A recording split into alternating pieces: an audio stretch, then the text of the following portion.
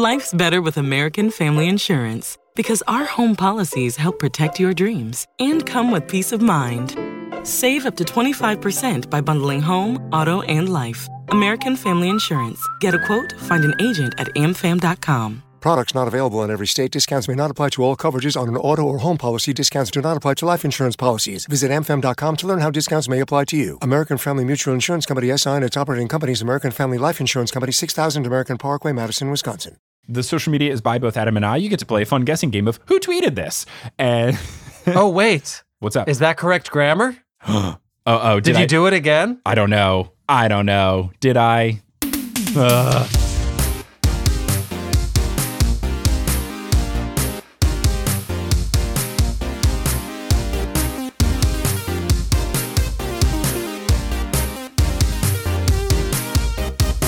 Sup, nerds? It's basketball. Welcome to Horse, a basketball podcast about everything except for the wins and losses. My name is Mike Schubert, and I'm joined by my trusted co-host, the being 30 already, to me, turning 30 recently. It's Adam Amawala. Adam, how's it going? Wow, making me feel old right off the bat. I am knocking on 35's door, my friend.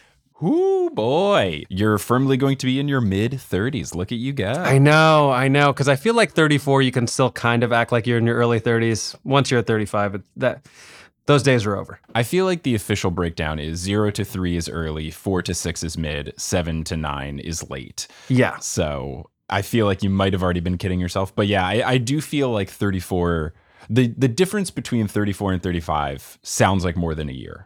Like when you say someone's 34, like, oh, yeah, they're 34 or 35. It's like, they're 35. They're wasting away. But nonetheless, welcome to your 30s. I assume, you've only been 30 for like a week. Are you already waking up with random aches and pains that you can't explain? It was funny because Kelly and I, we went to Italy for a hiking trip and we hurt our knees on the first day. You both hurt your knees? Well, we hiked 16.5 miles in one day. Wow. And we walked up 306 flights of stairs worth of elevation, according to my phone. So I think it was more of just not ramping up to that. And especially because like the entire week leading up to the trip, we just stayed in our apartment the entire time because we didn't want to get COVID and then have to miss all our flights because you have to test negative to fly internationally. Right. So I think that was a mistake on our end. But other than that, no, being 30 is fine. I have decided that I'm going to be a tuck in all my shirts guy, which I think is cool. good. I think it's just a better look for me, but also now being 30, it feels appropriate. I have a very long torso, so I feel like tucking in my shirt would like make me look taller maybe. I'm not sure, but I did it recently and I'm feeling good about it. Well, there goes the potential sponsorship from Untuck It. Oh, I would never. I would actually turn that down. I don't know anything about them. I'm sure they're just the same as any sort of fashion corporation, whatever, that uses a bunch of Instagram ads. But their whole business model is flawed. Their whole thing is like, get a shirt that looks good untucked. If you buy a good shirt, it looks good untucked or tucked in. It is not a problem with shirts. It's a problem with bad shirts. So they're solving a problem that doesn't really exist. And I hate that their marketing works. I guess it's just more frustrating that they've tricked people into thinking they're doing something good when they're just not. I have to assume that was like a Shark Tank thing. It seems like it would be. It's gotta be. I mean, like you kind of have to respect the tricking white dudes who wear Allbirds shoes into it of it all. But I just, as some, like, I care a lot about fashion, and you can just get shirts that look good untucked. You could have already done this. You just had to find good places that make good shirts instead of just buying your boxy fit crap from the Old Navy or whatever. Of course it's going to look bad untucked. Now, are you going to tuck in jerseys too, or are you going to be that guy? No. Okay, no. thank God. I think it's more of like the things that I didn't usually tuck, I now am going to tuck in like a plain V-neck t-shirt. Okay. Or something like that. But if I'm wearing something that warrants being untucked, like a jersey, nah, I'm still going to let that out. Fair enough. Now, before we move on, I do have to ask you an almost impossible question. Best thing you ate in Italy? Man, it was tough because we ate lots of really good food. I'm going to consult my pictures because, of course, I took photos of all my food. I mean, I think you get a pass for taking photos of food when you're in a foreign land. Especially because we were there in the non-tourist season, which was very cool in that no one was there and our Airbnb was super cheap and no one was on the hiking trails. The downside, not a lot of restaurants open. And the ones that were open were quite fancy restaurants, which is fine because we saved so much money on flights and lodging by it being off season that it was okay. But yeah, if you go to a fancy food place, you have to take photos of all the food. Those are the rules. So we went to this one very nice restaurant, and it had a tasting menu type thing where you could get a bunch of smaller portions of a lot of things on the menu, which was nice because everything on the menu sounded good and was delicious. So like Italian tapas sort of thing? Yeah, except not bad. It was more of just like lots of Italian food, but small portions of it so that you get to eat 5 different things as opposed to just 2. So it was really nice. So we had this one dish, and I'll show you here a picture of it. Ooh, look at those little tortellinis. So yeah, they were called, I believe, steak buttons. It was like a pasta tortellini type deal, but it had this incredible steak meat inside of it. And then it was in this really nice sauce. And then in the middle was just fresh raw shrimp. Whoa. And the shrimp was, of course, very delicious because the Cinque Terre is right off of, the coast. So seafood was super fresh and nice and cold, and then everything else was nice and hot. You get a little back and forth. It was really good. Good for you. Now, would your opinions on Untuck It change if the shirts featured steak buttons? Maybe, but then the shirts would be even worse because then they would be untucked and unbuttoned, and that's bad. That's a look I cannot. The unbuttoned button down, I don't understand people that do that. I can't. Not since the boy bands of the late 90s has that been acceptable. No, for me, that's like you're pretending that you've put effort in, but you're not. Like if you're wearing a t-shirt and then a button-down shirt over it, that's nothing. That's absolutely nothing. Unless you're wearing a shirt jacket that is intended for that purpose. Get a shirt jacket, then you can do this. Don't just rock a plaid flannel shirt with a t-shirt underneath unbuttoned. Stop. What are you doing? I think this is sound advice. I'm here to serve, but this is a basketball podcast. We should probably talk about basketball. Okay, to get ready fine. to get ready to do that. Let's head on over to the Teal Memorial Locker Room. Shout out to Kelly, who has been trying to rehab her knee with Dr. Teal's Epsom salts. Whoa! No relation to Teal yet. You know who else takes really great baths either with Epsom salts or bubble baths and is relaxed all the time? I have a feeling it's our patrons, and perhaps in particular, our newest patrons. We have 3 of them. We've got 3 new patrons. So shout out to Ali Bushman and David Joy. And huge shout out to our newest producer level patron, Chris Rossi. Chris joins the ranks of our existing producer level patrons, Polly Burge, Kendra Hadley, Salvatore Testa, Trust the Process, Siobhan Ellsbury, Godzilla Got Busy, He Sells Seashells, Don't Go Chasing Taco Falls, Bang, Bang, Long Suffering Timberwolves Fan, Roast Beef Debris, Cade the Conqueror, Basketball is Life 2, Michaela Loves Allison, Denver Steam Nuggets, Anna Borgeli, Weird Questions, and now Chris Rossi. Now, I do have to point out that, as you and many of our listeners may have noticed, there was an omission from that producer level patron list. And it never gets easier to do this, folks, but we do have to acknowledge that there's a gaping hole in our patron list. Steph Curry for 3, sad bang. No longer able to be a producer level patron, but I want to say we got a lovely message from them about a very exciting personal life update. I won't share that. That's not my information to share. But basically, they hope to be back in the fold with being a producer level patron at some point. And I think it is only right, given the incredible patronage that we have received from Steph Curry for 3, to pull this Hamilton style and do a little one last time. You know what I mean? I need you to say Steph Curry for 3. I'm going to give you the bang, and let's do it. Okay, I guess I'll do my best Lin-Manuel impression as well. Steph Curry for 3. Bang! One last time. How was that? I actually saw Hamilton last week. That's incredible. How was it? It was pretty great. It was pretty great. It was probably better because Lin-Manuel Miranda wasn't playing Hamilton. Ooh, hot take. He should have just written it, not starred in it. You're not entirely wrong. You're not wrong. You know who else is taking lovely bubble baths?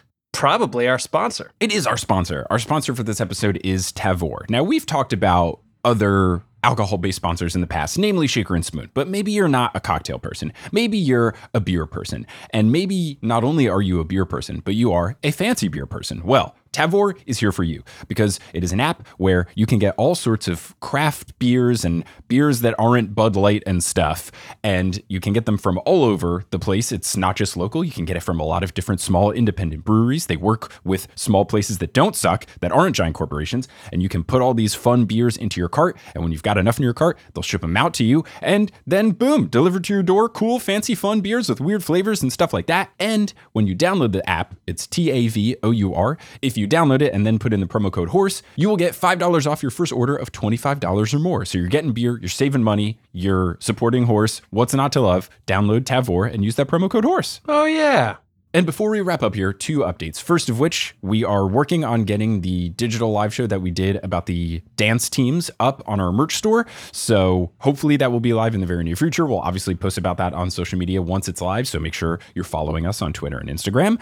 And also want to thank Multitude for having us as a part of the collective. There's a lot of other really fun podcasts that Multitude makes. So if you are all caught up on podcasts and you're looking for new ones, Multitude is here for you. And one of those shows that you could listen to is Join the Party. It's a D&D actual play podcast with wonderful storytelling and collaborators who make each other laugh every single week. And they welcome everyone to the table, much like Horse lets anyone come in, whether you are a basketball superfan or you're asking, what is a rebound? That is what Join the Party is for D&D. They have lots of episodes where they explain how it all works. They've got tutorial type episodes, so you will not be lost. And you can just sit back and enjoy the story. So if you want to listen, you can search for Join the Party wherever you get your podcasts or by going to jointhepartypod.com. And with that complete, we can now exit the Teal Memorial locker room and get into full court press. Get it like the news. Oh, yeah. So the NBA All-Star Weekend happened, and WNBA free agency is still technically going on, but most of the spicy stuff happened. So I think we end with the spicier thing, which was WNBA free agency, because NBA All-Star Weekend was fine at best. Let's start with the negatives, I guess. That seems like a good place to start. The dunk contest was, but no disrespect to your buddy Obi Toppin, and I know now. Here's a very important question. You didn't watch it live, correct? No, because it was on at 2:30 in the morning in Italy. Fair enough. That is a perfectly good excuse. Fast asleep. I could understand how if you only watched the dunks, you would say, "Hey, that wasn't too bad." The broadcast was absolutely horrific, and every single person doing every single dunk took like 4 minutes to get to the dunk. The first one was Cole Anthony, who had Greg Anthony come out and wore his jersey. That's his dad, who played on the Knicks. Cole Anthony plays on the Magic. He laced up Tim's to dunk in, which, sure, I guess it's impressive to dunk in boots. They're not meant for basketball, and probably a little dangerous to dunk in. I must have taken him 5 minutes to put on the shoes. I've never seen something more unnecessary in my life.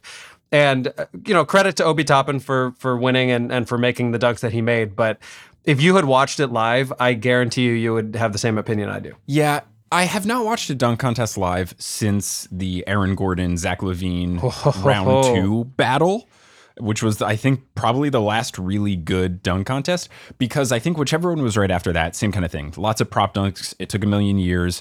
That's not true. I watched the one where John Collins failed to jump over a pretend plane, the one that took place in Charlotte. I was in Portland for actually a Horse live show way back in the day at a podcast festival. And it was on at a bar where we were doing a meetup afterwards. So I watched it because there was a Nick in it, I think. Dennis Smith Jr. was in it. He just got traded a couple days before, and then he was in the dunk contest, so I was very excited. Well, isn't that part of the problem, too? It's like anymore, it's all these very obscure players who, just because people are obscure doesn't mean they're not good dunkers. Sometimes they are, but I do feel like it's kind of lost its luster, and much like the All-Star game went through somewhat of a rehab a few years ago, I could see that happening for the dunk contest, where this is the final nail in the coffin that makes people be like, we need to change this somehow. Right, and they've switched up the format every now and then to try to spice it up. I feel like what they just need to do is, first off, get rid of all props. No props. It just takes way too long. It's not cute. It's annoying. Just, you have to wear whatever jersey you're wearing. No changing of a jersey, and then no bringing stuff out. The only thing you can do is bring out people, because when you jump over people, it's always fun and it's always cool. Or if a teammate passes it to you, that's very cool. But I think they need to limit the amount of shenanigans. And then also, I would much rather just bring back the thing where you get to try it 2 times, and then if you fail, that's it. Because at this point, it's just dragging on too long. And honestly, I would rather see someone try a really hard dunk once, try a not as hard dunk the second time, and then just be done, as opposed to try the same dunk a million times. Because yes, I could tell just by watching the highlights that this happened, because after Cole Anthony did his dunk, no one clapped. And I figured, ooh, I bet that took a very long time and many attempts, because no one looked happy. Totally. It's also funny, though, when guys who are very much role players on a team choose to jump over very important players. Like Andrew Wiggins was used as someone to jump over, and you have to know that the Warriors GM was watching that being like, I swear to God, if anything happens to this man, you are cut immediately. Yes. So dunk contest, not very spicy. 3-point contest, I could see that becoming the top billing thing, because you always know what you're getting with the 3-point contest. Someone's always going to blow up. And Karl Anthony Towns winning was very cool. Very He had the cool. lowest Vegas odds going in, and it hasn't been since Dirk that I think a big man has won. So that was very fun. That was very fun. I was very happy for Karl Anthony Towns. I would say, other than obviously rooting for Zach LaVine to have won, he probably would have been my second choice to win, just because he's an incredibly likable guy. As we talked about on the show, he's been through a lot in the past few years, losing a number of family members to COVID. So it was very nice to see him have that moment. The skills competition, always kind of bad. A lot of people just going through the motions and like walking through things. I do not understand why they don't bring back the thing where it was like one NBA player, one WNBA player, one legend.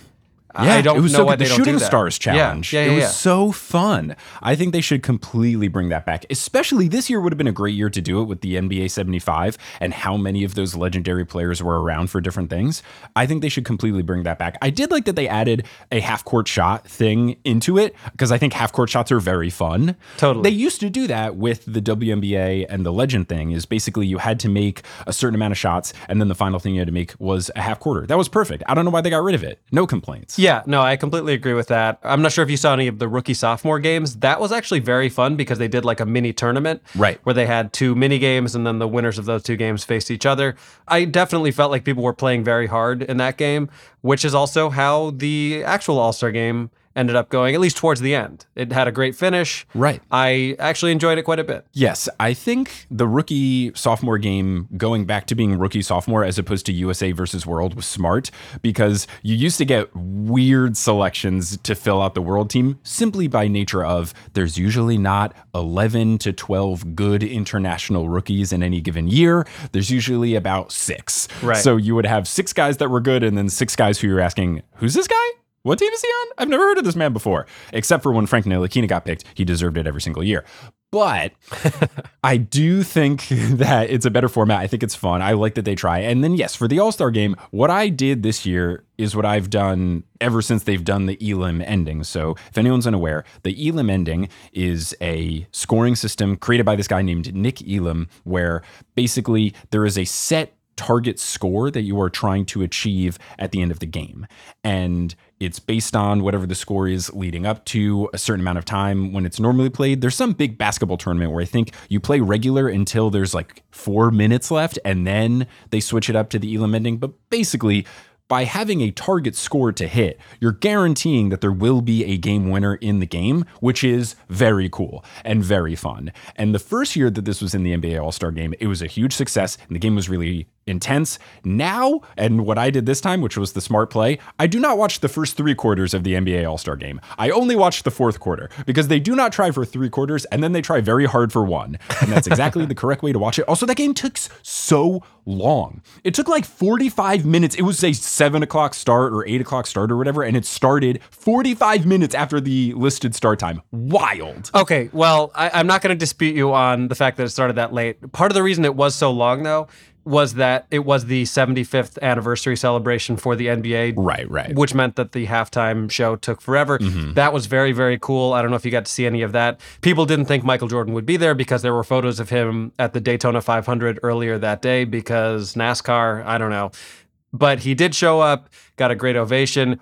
It was very, very cool to see all of those players in the same room. As for the performances, not necessary. We don't need to see DJ Khaled saying They told me I would never perform at the All-Star game, and I'm here. I saw Michelle Beadle tweet about it. Who said that to you? That's such a specific thing to tell someone they won't be able to do. No, it's like when people tweet out the things about Steph Curry and they say, oh, and people say Steph Curry's not a good shooter. No one's ever said that. Right. He's the greatest shooter of all time. No one's ever said he's not good. Right. Even people who didn't think he'd be a star were like, this guy's a great shooter. It's just silly. Exactly. Yeah. Speaking of Steph Curry, I do know, and I tried to watch it because people complained about it so much, and I did not last more than 35 seconds. The Steph Ayesha Curry HBO Max drinking game promo couples game during the Saturday night festivities 3-point contest, dunk contest, celebrity game, which had no celebrities in it, etc. Cringe fest. Pretty rough. I thought I would watch it, not a hate watch, but a oh so bad it's good watch. I couldn't get past a minute. It was so terrible. I know this has nothing to do with it, but it would be funny if that singular moment is the reason that Steph Curry for 3 was no longer a patron. I would totally understand it. It was that bad. Thankfully, it's much happier reasons that they are no longer a producer-level patron. And but Steph did show out in the All-Star rough. game. There was a stretch of Steph just hitting completely ridiculous shots, one of which was like an almost half-court shot that he just turned around as soon as he shot it and ran the other way, which is one of his signature moves. We'll post a link to it, but it was pretty great. He made 16 three-pointers, which my fact-checkers are telling me that's a lot. And people told him he couldn't shoot. So yeah, overall, All-Star Weekend, pretty fine. All-Star Game, fun. Other stuff needs some tweaks. Please bring celebrities back into the Celebrity All-Star Game. There was a Peloton instructor in the All-Star Game. Oh, and I recognize it because my parents have a Peloton and I've ridden it a couple times when I'm home for the holidays and stuff. And I was like, wait, that's the guy from Peloton? Really? Here's a counterpoint, though. You and I are what I can only describe as H-level celebrities. We are not that far away from being qualified to play in that game. I don't want the qualifications to get harder because I want to play. I gotta say, that is the only thing. And I have to give a shout out to Jason Concepcion of Takeline, who does a wonderful YouTube series called All Caps NBA, weekly on Fridays. And he made a comment about the All-Star Game, which I think is true. He said, your profile should not be raised by being in the All-Star Game. You should not get more famous by being in the All-Star Game. That's the ideal situation. Because in the mid-2000s, you had Justin Timberlake in the All-Star Game. Yep. Let's go. Peak of his powers, Justin Timberlake. So yes, though I would like to see bigger names in the All-Star Game, it does give me a little hope as a guy who does podcast live shows to audiences of 200 sometimes. Like, it's not impossible. I'm telling you something. All I need is a tiny little TV role, a little stand-up clout. I'm playing in that game. I would absolutely gladly accept the bid, and I would not care about the millions of people tweeting, who the fuck is Mike Schubert? I would not care. I would be happy about it when I'm raking during the softball game at Wrigley Field, baseball reference. I would be very happy about that. It'd be a good time. So let's move on from All-Star and let's move to the WNBA. And free agency was wild, specifically for just a few teams, but thankfully your Chicago Sky and my Seattle Storm are some of the teams involved in the wildness. So just to give a headline of how absurd this free agency was, there were 5 former MVPs and 7 out of the 10 all WNBA players from the previous year on the market. Now, a lot of them did return to their teams, but that is just a star-studded combination of folks out on the market at one point in time, which made this very, very spicy. That is spicy. First off, we had some people being re-signed to their teams as core players. Now, a core player is basically the exact same thing as restricted free agency, but you get to do it after the fact. So in the NBA, if you have a rookie on your team and you keep them through their 4 contract years, you can then have them as a restricted free agent, which is basically they can go out to look and sign with any team, but you get the ability to say, we will match whatever contract they agree to, and then you have to stay with us. So if you're a rookie on the Knicks, you play your 4 years, the Chicago Bulls try to sign you for $100 million. The Knicks go, actually, we would like to do that. So then you have to stay in the Knicks for that same contract. So the teams that did that in the WNBA were the Chicago Sky for Kalia Cooper, Finals MVP, the Connecticut Sun for Jonquel Jones, and the Seattle Storm, my beloved Seattle Storm, for Jewel Lloyd. So they all got re-signed as core players back on their teams. Sue Bird is back, as we discussed. Asia Wilson back on the Las Vegas Aces. Breanna Stewart back for a 1-year Supermax contract on the Seattle Storm. And disappointingly, the 1-year max for arguably the best player in the WNBA is $228,094, which seems like not enough dollars. I would agree. Yeah. Big time. Now, in between this contract signing and today, we've had the WNBA get a bunch of new funding, a bunch of money came in after a valuation of the league, and that money's being funneled to help grow the league in terms of marketing and stuff like that. So hopefully going forward, we can get bigger Supermax deals for these players, but I was shocked at how low that number was. For your Chicago Sky, Quigley is back, Vandersloot is back, so the Chicago Sky kept a lot of their studs, but there were some people who changed teams. Liz Cambage of the Las Vegas Aces got signed by the Los Angeles Sparks, which I did not see coming, but not too surprised given that Liz is a big fan of the limelight, so for her to be on an LA team feels like a natural fit. Tina Charles, previously of the Washington Mystics, signed with the Phoenix Mercury, who are absolutely stacked because the Phoenix Mercury also traded for Diamond DeShields, who was on your Chicago Sky, but because of all the people that they ended up signing, wasn't going to work out to be able to sign her. They were kind of loaded at her position as well, so it kind of made sense. But now the Mercury are stacked, so they've got a lot of very good players on their team. Stephanie Dolson, also from your Chicago Sky, unfortunately signed with the New York Liberty. And again, I think this is just, the Sky had a lot of really good players and a bunch of them were up for new contracts, and you just can't bring everybody back. Angel McCautry of the Las Vegas Aces signed with the Minnesota Lynx, and Emma Miesemann, a wonderful player previously with the Washington Mystics, she got signed by the Chicago Sky. So at first, when I was seeing how many people the Sky were losing, I thought, no way. But then they brought in Emma Miesemann, which is pretty okay. They're looking quite sound. Any chance of a repeat? There is a chance. So when you look at the teams that have the best chance of winning, it's funny because they are all Sky-based. So the top 4 teams, at least according to my estimations, would be the Chicago Sky, the Seattle Storm, the Connecticut Sun, and the Phoenix Mercury. So clearly naming your team after something in the air is a smart decision. Maybe the Dallas Wings will have a surprisingly good year.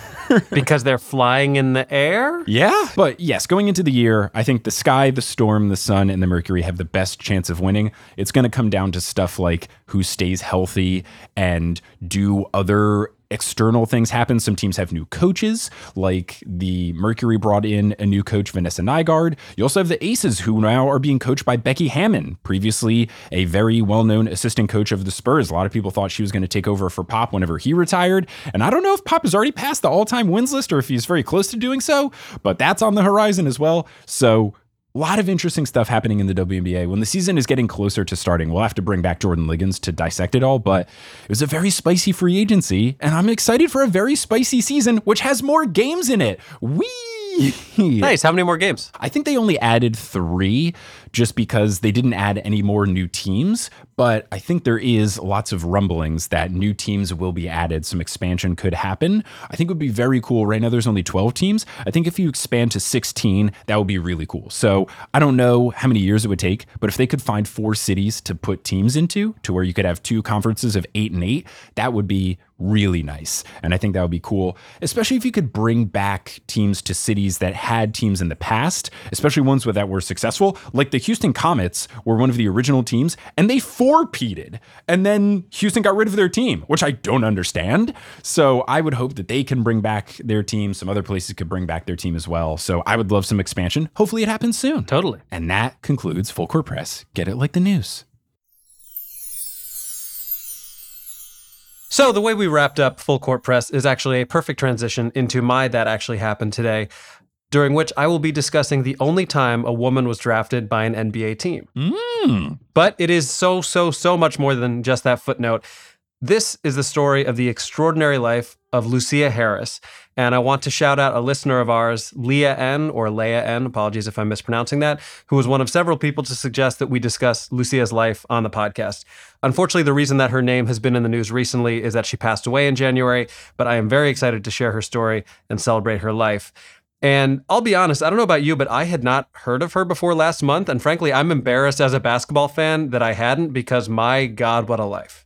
I agree. I feel exactly the same. I had never heard about her, and it makes me very sad. And I could blame myself. I could blame media. I don't know. But yes, this was a no-brainer for us to cover on the show. So I'm glad we're doing it. Let's get into it. So Lucia Harris was born on February 10th, 1955 in Minter City, Mississippi, the daughter of sharecroppers. She was the 10th of 11 children. And while it couldn't have been easy to be born a black girl in 1950s Mississippi, Lucia, or Lucy as she called herself, remembered her childhood fondly. All 6 of her brothers and one of her sisters played basketball, and as one of the few homes with a basketball hoop, albeit a very rudimentary one, the game brought their family together and became a meeting spot for other children in the area. As a child, Lucy absolutely loved basketball, and she describes watching Bill Russell, Wilt Chamberlain, and her all-time favorite player, Oscar Robertson, as a child. And I'll do this several times, but it's so much better to hear her describe this in her own words.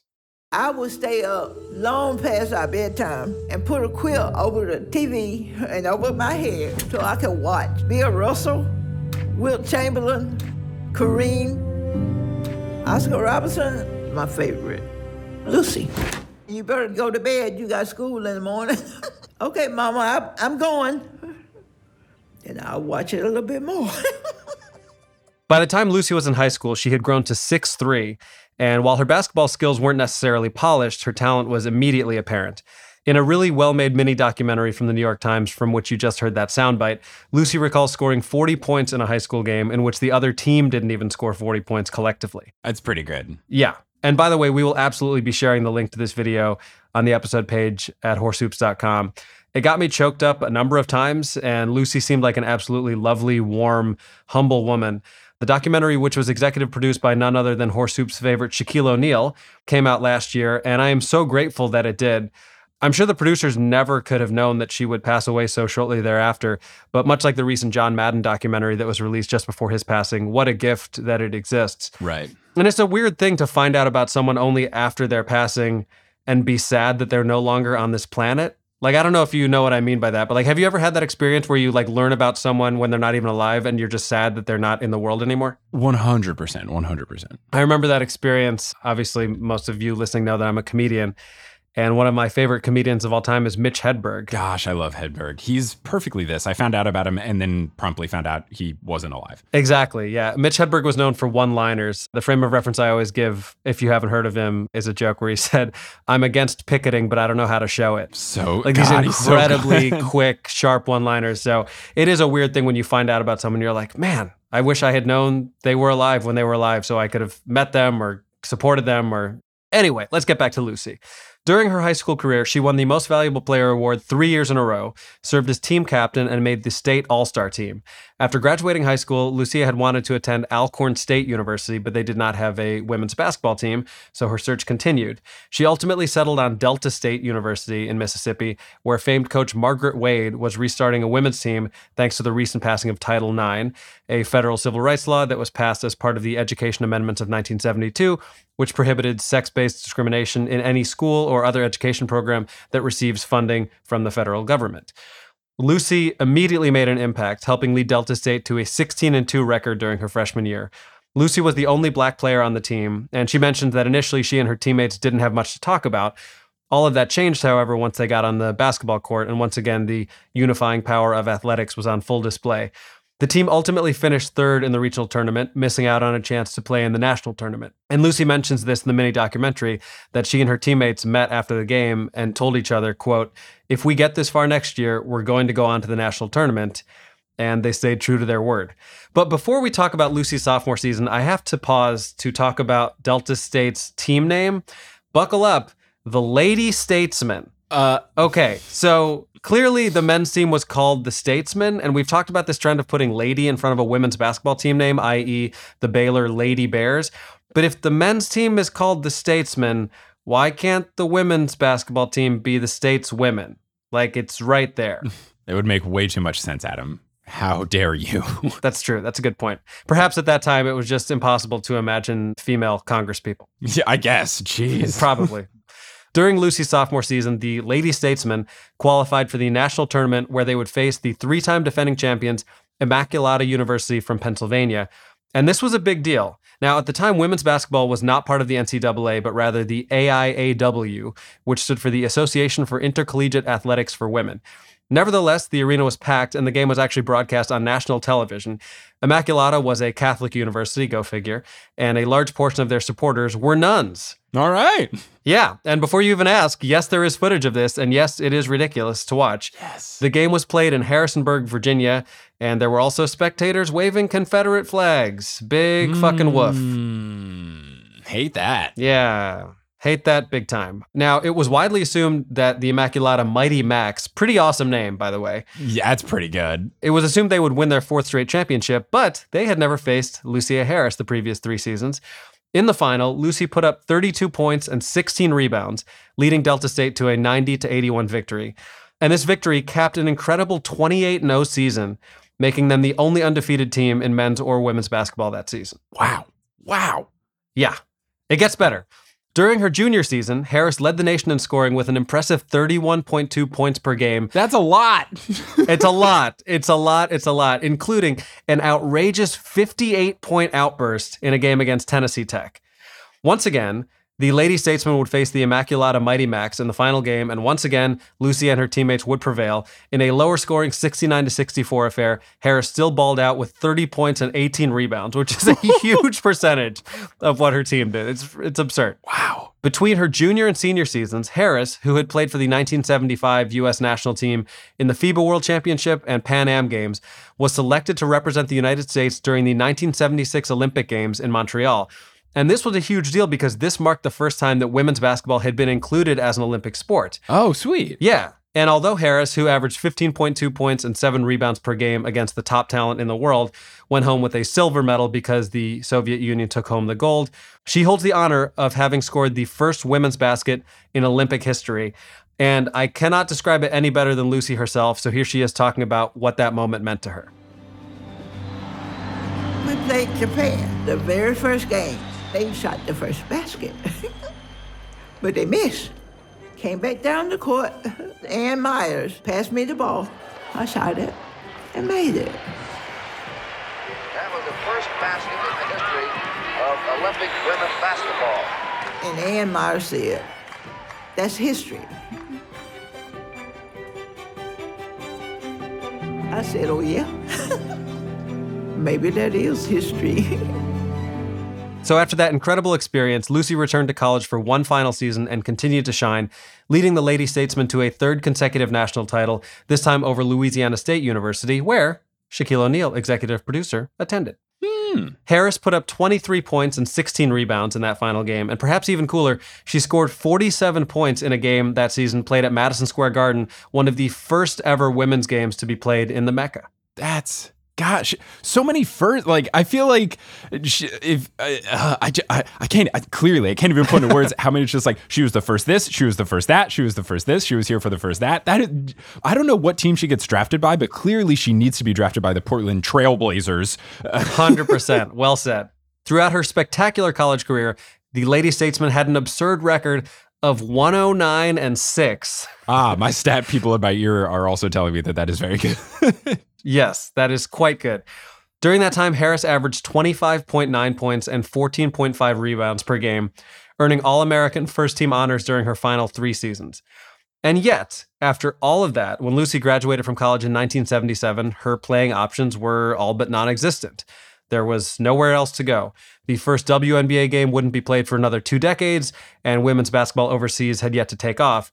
All that changed, though, when that same year, the New Orleans Jazz, now the Utah Jazz, selected Lucy with the 137th pick in the 7th round of the NBA draft. And I found this very interesting, but evidently the San Francisco Warriors, now the Golden State Warriors, had drafted a female basketball player named Denise Long in 1969, but the league voided the Warriors selection when NBA Commissioner Walter Kennedy vetoed the pick on the grounds that, at the time, the league did not draft players straight from high school, nor women. So that happened and then didn't happen. But all that to say, this made Lucia Harris the first and only woman to ever be officially drafted by an NBA franchise. As she later revealed in the documentary, Harris felt that it was a publicity stunt and questioned her ability to compete at that level. She ultimately declined to try out for the Jazz. It was later revealed that she was pregnant at the time and would have been unable to attend training camp anyway, but she says that she was never interested. While she did play again briefly in the Women's Professional Basketball League, a precursor to the WNBA, during the 1979-1980 season, her playing days were more or less behind her. Lucy started a family and struggled with bipolar disorder, but ultimately found her calling and her peace in coaching. After earning a master's in education from her alma mater, Delta State, in 1984, she served as an assistant coach for her former college team and head coach for Texas Southern University before returning home to work as a high school teacher and women's basketball coach, where she had attended high school many years before. Harris and her husband had 4 children, all of whom went on to have very impressive careers. Here's Lucy talking about them in her own words. The NBA, I don't regret not going. Not even a little bit. Why not? Christopher is a lawyer. Eddie has a master's. Christina received a doctorate. Krista has a doctorate in education, which she received from Delta State. The athletes, all of them. Mama, I didn't know you was a star. I said, yeah, I had my days. In 1983, Lucy was inducted into Delta State University's Hall of Fame. She is also in the International Women's Hall of Fame. But while many people, including myself and Shubes, didn't know her name until recently, in 1992, Lucia Harris became the first African-American woman to ever be inducted into the Naismith Basketball Hall of Fame. Amazing. Even cooler, she was escorted by none other than her childhood idol, the Big O himself, Oscar Robertson. Oh, that's amazing. Very cool. And it's safe to say that were it not for the contributions of, to your point, trailblazers like Lucia Harris, the WNBA would pale in comparison to what it is today. Many of these players paid tribute to Lucia after her passing last month, as well they should. Delta State University and Lucia's family released the following joint statement after her passing. Quote, "We are deeply saddened to share the news that our angel, matriarch, sister, mother, grandmother, Olympic medalist, the queen of basketball, Lucia Harris, has passed away unexpectedly today in Mississippi. The recent months brought Ms. Harris great joy, including the news of the upcoming wedding of her youngest son and the outpouring of recognition received by a recent documentary that brought worldwide attention to her story," end quote. The Basketball Hall of Fame released a statement saying, quote, "One of the greatest centers ever to play women's basketball, Lucia Harris Stewart, was big, relentless, and dominated the painted area like no woman before her. During her 4-year career at Delta State University, Harris Stewart changed the face of women's basketball.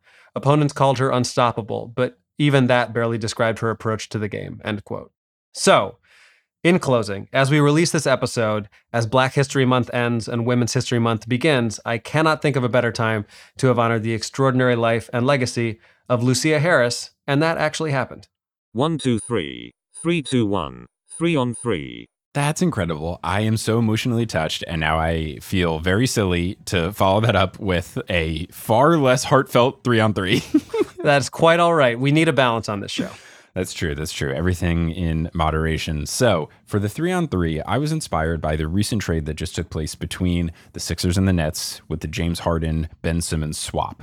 And it feels like this trade could be the rare situation where you have a win-win situation where it kind of works out well for both teams. And as much as we want to say there's winners and losers to every trade, maybe it works out for the best for both. So what I'm going to do here for this 3-on-3 is the 3 most lopsided trades in NBA history and the 3 most win-win even trades in NBA history. Ooh, I love this. What would you like to hear first, lopsided or even Stevens? I feel like lopsided is spicier, so let's start with the even ones. Okay, cool. So for the even trades, number 3, what I have here is a recent one. It was when the Indiana Pacers traded Paul George to the Oklahoma City Thunder for Victor Oladipo and Domantas Sabonis. Now, this was a situation where Paul George was at the end of his contract and he didn't want to play in Indiana because didn't really want to live in Indiana, which I've never been to Indiana, so I don't know. But he didn't want to be there long term. He was thinking of going to a more glamorous location, like Oklahoma City. So he ended up getting traded for young players at the time who had proven themselves to be pretty solid, Victor Oladipo and Domantas Sabonis. Now, at the time, there was a bit of a perception that the Pacers got fleeced because Oladipo and Sabonis were fine, but they weren't necessarily incredible. Oladipo and Sabonis were both very high draft picks, both in the top 10. And Sabonis, I believe, was a rookie. Oladipo had played for a couple years. He had already been traded from the Magic to the Thunder. But in terms of these types of trades where you're getting rid of a very well-known star player and getting stuff back in return, you usually don't get 2 young players with a lot of upside. You usually get one person who's fine and then a bunch of picks that you hope pan out. So at the time, it seemed very much like this could work out for the Pacers, but I don't know. But it ended up working out just fine for them in that Oladipo and Sabonis ended up balling out. They ended up trading Oladipo and getting a fair amount in return. Also, very recently, Sabonis was traded out for a very good return in Tyrese Halliburton and some other players and picks. So it definitely worked out for Indiana. And for Oklahoma City, it ended up working out in that Kevin Durant had left. So it was just Russ there. And you bring in Paul George. And that Thunder team where you had Russ and Paul George and Melo and Steven Adams, they were solid and made some playoff runs. Ultimately, Paul George, despite promising that he wanted to stay in Oklahoma City, ended up going to the Clippers and all of that. But the Thunder were able to trade Paul George and then get Shai Gilgeous-Alexander and a bunch of young prospects and really launch this new rebuild that they're in. So it seemed like it ended up working out for both of these teams involved. Yeah, I mean, I think that's a pretty good trade. And to your point, it always seems inadequate when you trade a superstar level player, but that's the whole point. You don't know how people's careers are going to pan out or who they are going to ultimately turn into, like Tyrese Halliburton. Shout out to the Kings for being an expertly run basketball organization. Good job, Kings. Seething with sarcasm. So number 2, I have one that was just a right place, right time sort of trade that ended up working out pretty well for both teams.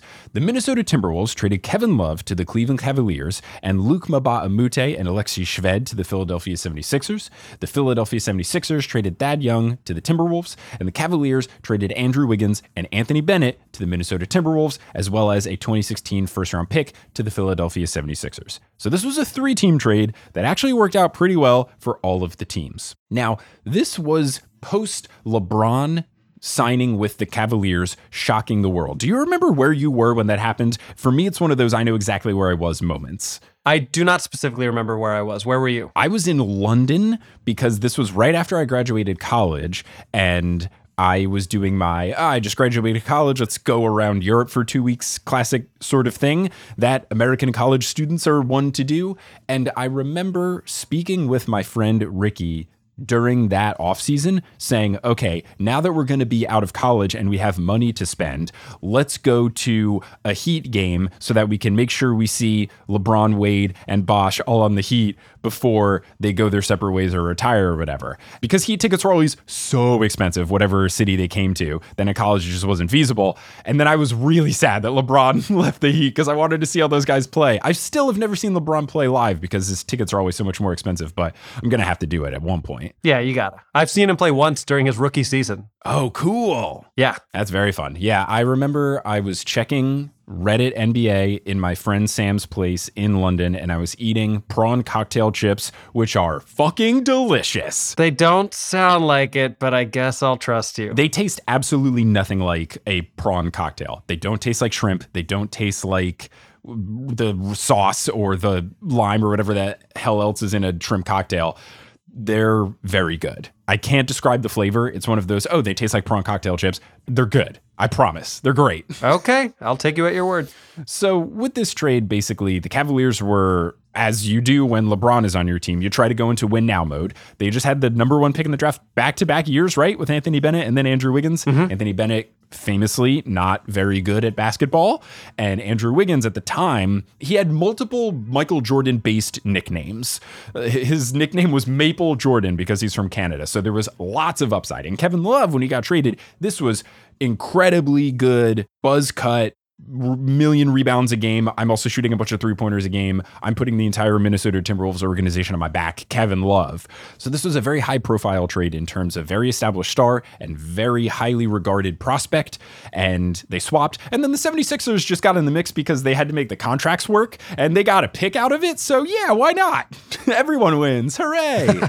So now we can move on to the number 1 most even trade. And funnily enough, it involves your Chicago Bulls and my New York Knickerbockers. So in the late 80s, the New York Knicks traded Bill Cartwright and a 1988 first-round pick and a 1988 third-round pick to the Chicago Bulls for Charles Oakley, a 1988 first-round pick and a 1988 third-round pick. So they basically swapped their picks, betting on which team is going to be better or worse than the other one, and then they swapped their big men. So Charles Oakley didn't make as much sense in Chicago anymore because the Bulls had signed Horace Grant, and he was a better power forward, and Bill Cartwright didn't make as much sense in New York anymore because he was a center and Patrick Ewing was getting very good at basketball. So they basically just decided, hey, let's swap these guys who can be in better fits. And also, I bet your team's going to be worse than ours. And they swapped picks as well. And honestly, pretty even. And both teams ended up being pretty good in that season right after and the years after. And I think Bill Cartwright is a beloved portion of those early 90s Bulls teams. And certainly Charles Oakley was a hugely beloved Knick in the early 90s. So I feel like it worked out pretty well for everybody. Yeah, I mean, everyone loves Charles Oakley except for James Dolan, but, you know.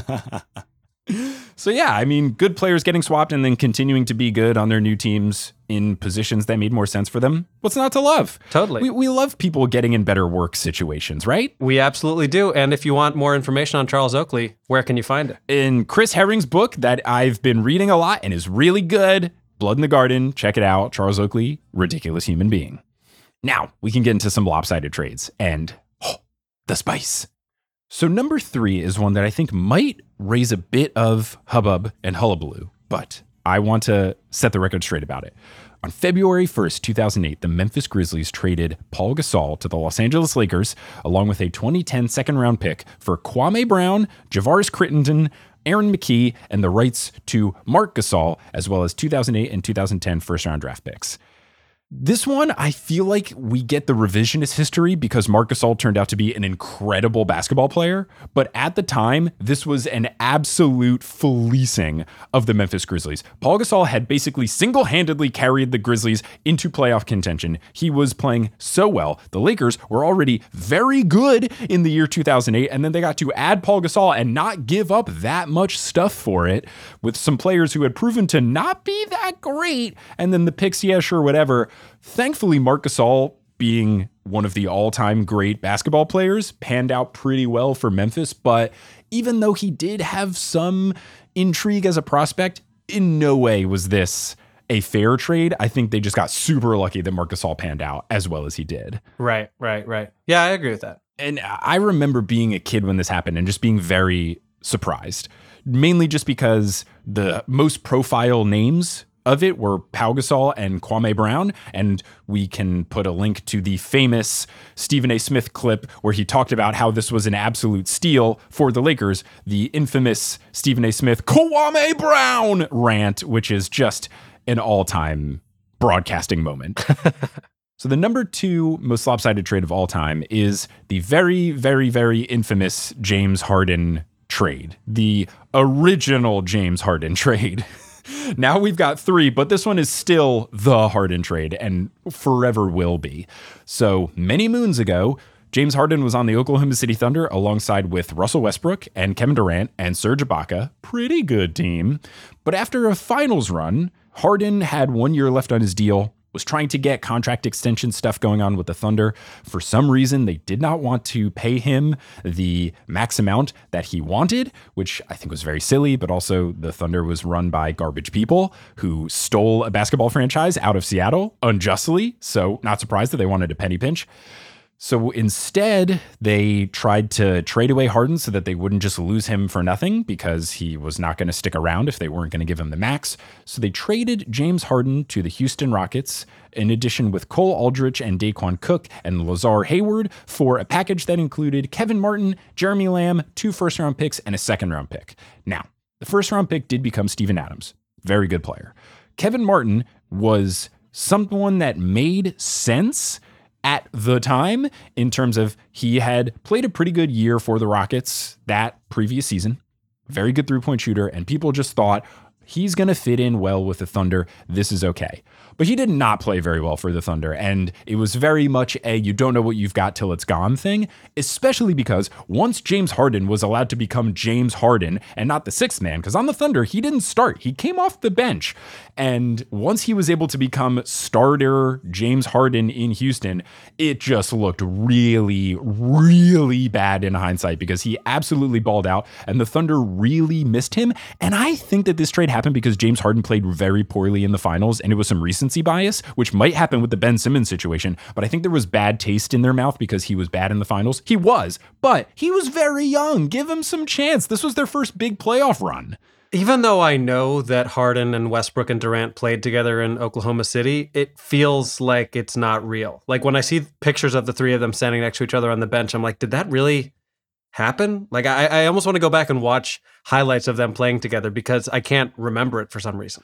The thing that was so weird about it is that finals was between the Oklahoma City Thunder and the big three of Miami Heat. And basically, even though the Heat pretty much destroyed them, everyone was thinking they'll be back. It's okay. You don't have to worry. And they were basically the young Heat. It was, look at this big three that we've got, plus Serge Ibaka. Look at these four incredible players that we have that are all very young. They're going to be unstoppable for years to come. What a great job of drafting the Thunder have done. And it was similar to what I had felt with the Heat. I was thinking, all right, cool. Can't wait to see these guys play. What a fun team. I loved the Thunder. I thought they were so cool. They had that one playoff series where they almost upset the Lakers, and that's when I started to really like them. So I was excited to watch these three dudes for years to come. I almost, that offseason, bought a James Harden custom tank top that said Uncle Beard on the back instead of Harden, but then he got traded. I was very glad I didn't end up buying it, but I thought they were really fun. And it was so shocking that they did this as just like a money-saving move. Absolutely absurd. And it just shows you that you never know how long something's going to last. You never know how long a team is going to stick together. So what I would say to past Mike Schubert, who didn't have a lot of money in college, you should have just bought the tickets, my guy. Well, let that be a lesson to you when you buy your tickets to sit courtside to see Sue Bird during her final season. Can't wait. Cannot wait. All right, you ready for the number one? You probably know what I'm picking for this one, don't you? Does it involve Olden Polynice? Oh, that's actually going to be in my 5-on-5. So okay. I'm talking about the Scottie Pippen trade, which our Yes. patrons will get to see Yes. on the Patreon. That almost made number 3, but I felt like back in the day, people didn't understand how the draft worked as much. So I went more with modern things in terms of this was very clearly a poor decision. What are you doing? What I've got for number 1 is the Brooklyn Nets acquiring Kevin Garnett, Paul Pierce, Jason Terry, and DJ White in exchange for their future. Every pick ever. They traded Gerald Wallace, who was a very good player at the time, Chris Humphries, who famously was married to Kim Kardashian for a month and a half, Marshawn Brooks, Chris Joseph, and Keith Bogans. Wild that this trade included 2 guys named Chris, both spelling their name K-R-I-S. But the players are not what's important here because the Nets gave Boston their first-round picks in 2014 and 2016 and 2018 with the addition to swap their rights to first rounders in 2017. This was a way of circumnavigating a rule that was put in place to stop teams from being bad. I believe it's called the Stepien rule, named after a guy whose last name is Stepien, who did this and screwed over a team for years to come. So they named this rule that you couldn't trade first round picks in successive years, but you could do swaps. And a swap is basically you see at the end of the year which pick is better, and then you get the better one. So it's basically like trading it anyway. So they had given away 4 first-round picks, basically, and a solid player in Gerald Wallace to get players who were good, but were very old, and it was the ultimate win-now move. They were a new team. They had just moved to Brooklyn. The owner was now this Russian oligarch, Mikhail Prokhorov. Interesting that we're recording this on February 24th, given what Russia is doing right now. Cool, very fun stuff to wake up to every morning. Oh, man. And he wanted the Nets to win immediately. He did not care about the future. He had just bought this fancy team and paid for the fancy arena, and he wanted them to win, so he didn't care, mortgaged the future to try to build around Darren Williams and Brook Lopez, and it didn't work at all, and the Nets were really bad for years to come. I also remember at that time, and I would have to look this up, that he was quoted as saying something like, if the Nets don't win a championship in the next 2 years, I'll leave my wife, or something ridiculous. Or it's like, I feel like you maybe just want to leave your wife. I think perhaps you this is like a producer situation where you want this team to be bad because what you're doing does not make sense. I mean, giving up that many picks, especially knowing that team did nothing. I mean, not since the early 2000s at Old Navy have I seen such a fleece. Second Old Navy reference of the pod. Yeah, it was bad. And it was not necessarily seen as too bad at the time because people thought this is a super team. This is totally going to work. And I think this was just as people were understanding how important draft picks were.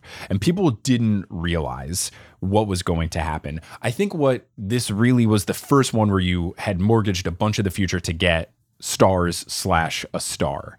And this was the first time, and Danny Ainge, really ahead of the game, he was the GM for the Celtics. He was basically betting on the Nets maybe being okay for 2 years and then being really bad afterwards because their players were old.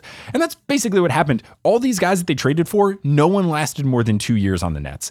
They were fine in that first year, but with injuries, they didn't do very well in the playoffs. And then Paul Pierce got traded away. Kevin Garnett got traded away. Jason Terry only played 1 year for them. It didn't end up working out. And the Nets were the laughingstock of the NBA for years to come.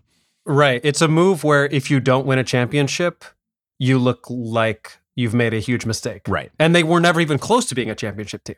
Yeah, they had solid players in Brooke Lopez and Darren Williams, but it wasn't like they were one guy away. They lost to a Bulls team that didn't have Derrick Rose. I remember that series distinctly in 2013. I went to one of those games where Joakim Noah just put the Bulls on his back and had an absolutely monstrous Game 7, but no one cared. I bought a playoff ticket to see the Bulls play the Nets at the Barclays Center for like $40 that year. Yeah, I mean, still nobody really cares about the Nets, but we've seen some teams do that now. Lakers and Clippers did this to basically get some stars in. And look, the Lakers won a championship in the bubble. And the Clippers have a really good team. And yes, they're dealing with injuries, but they might win a championship too. And if you win a ring, who cares? But the Nets did not win a ring. And then Prokhorov ended up selling the team. And it was one of those things where, like, you could understand this dude because really the big investment that this dude got from buying the Nets was whatever rights he got to the Barclays Center, because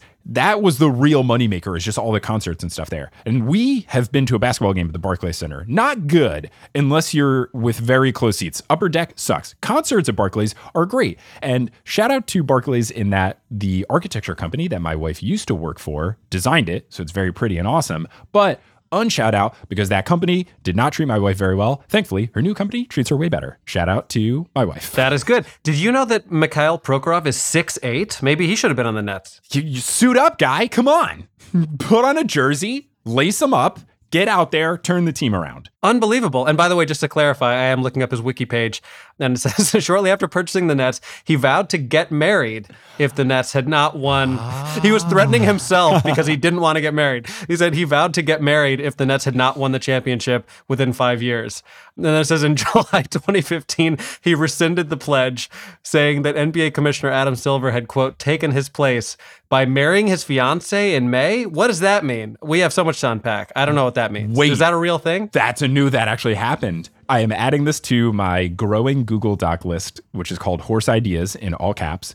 And in that actually happened, I will be putting Adam Silver homewrecker?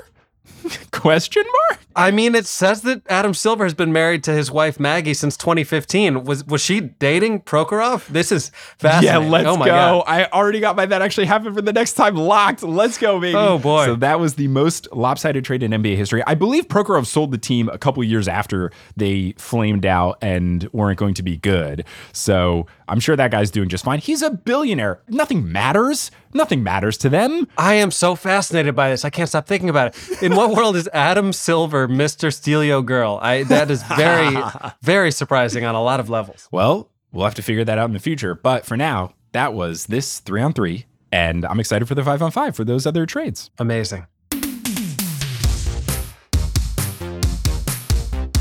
Thanks for listening to this episode of Horse. Horse is hosted by Adam Amawala and Mike Schubert. Our editor for this episode, we know in advance, is Brandon Grugel. Brandon, you can still say something funny here if you want to. Thank you, Mike, because there's been something I really wanted to talk to you guys about. It's really important. Thanks, Grugs. Thanks, bud. The music is by Bettina Campomanes. The social media is by both Adam and me. You get to play the fun game of I wonder who posted this. The art is by Allison Wakeman, and the website is by Kelly Schubert. Thank you to our producer-level patrons, Polly Burge, Kendra Hadley, Salvatore Testa, Trust the Process, Siobhan Ellsbury, Godzilla Got Busy, He Sells Seashells, Don't Go Chasing Taco Falls, Bang, Bang, Long-Suffering Timberwolves Fan, Roast Beef Debris, Cade the Conqueror, Basketball is Life 2, Michaela Loves Allison, Denver Steamed Nuggets, Anna Borgelli, Weird Questions, Chris Rossi, and I have to give you the opportunity one last time, Steph Curry for 3. Bang. Nice. Very regal bang. Mm-hmm. It was like a cannon. It was. Like a salute. I liked it. I liked it quite a bit. Follow us on Instagram and Facebook at Horse Hoops and on Twitter at Horse_Hoops because Horse Hoops got traded in one of those lopsided deals and it was just a bad situation. That's too bad. You hate to see it. Mm-hmm. Check out our website, horsehoops.com, for links to some of the stuff we talked about today, including the absolutely phenomenal Lucia Harris documentary that I alluded to in my That Actually Happened. And if you want to get some bonus content, you can go to patreon.com/horsehoops. You can get bonus audio, you can get bonus writing, you can get jerseys that say cash considerations on the back, you can get stickers, whole bunch of fun stuff, all at patreon.com/horsehoops. And if you go to horsehoops.com/merch, you can check out our merch, which in the near future will include the digital live show that you can download and watch and pretend you're there as well. Cool. But we're going to close out this episode like we do every single episode by putting our hands in the middle and saying something on the count of 3. I think we have to honor Lucia Harris. I think agree. just a simple thank you, Lucy. I like it. Thank you, Lucy, on 3. 1, 2, 3. Thank you, Lucy. She, without her, maybe the WNBA isn't the WNBA. And I love the WNBA, so shout out to Lucy. Indeed.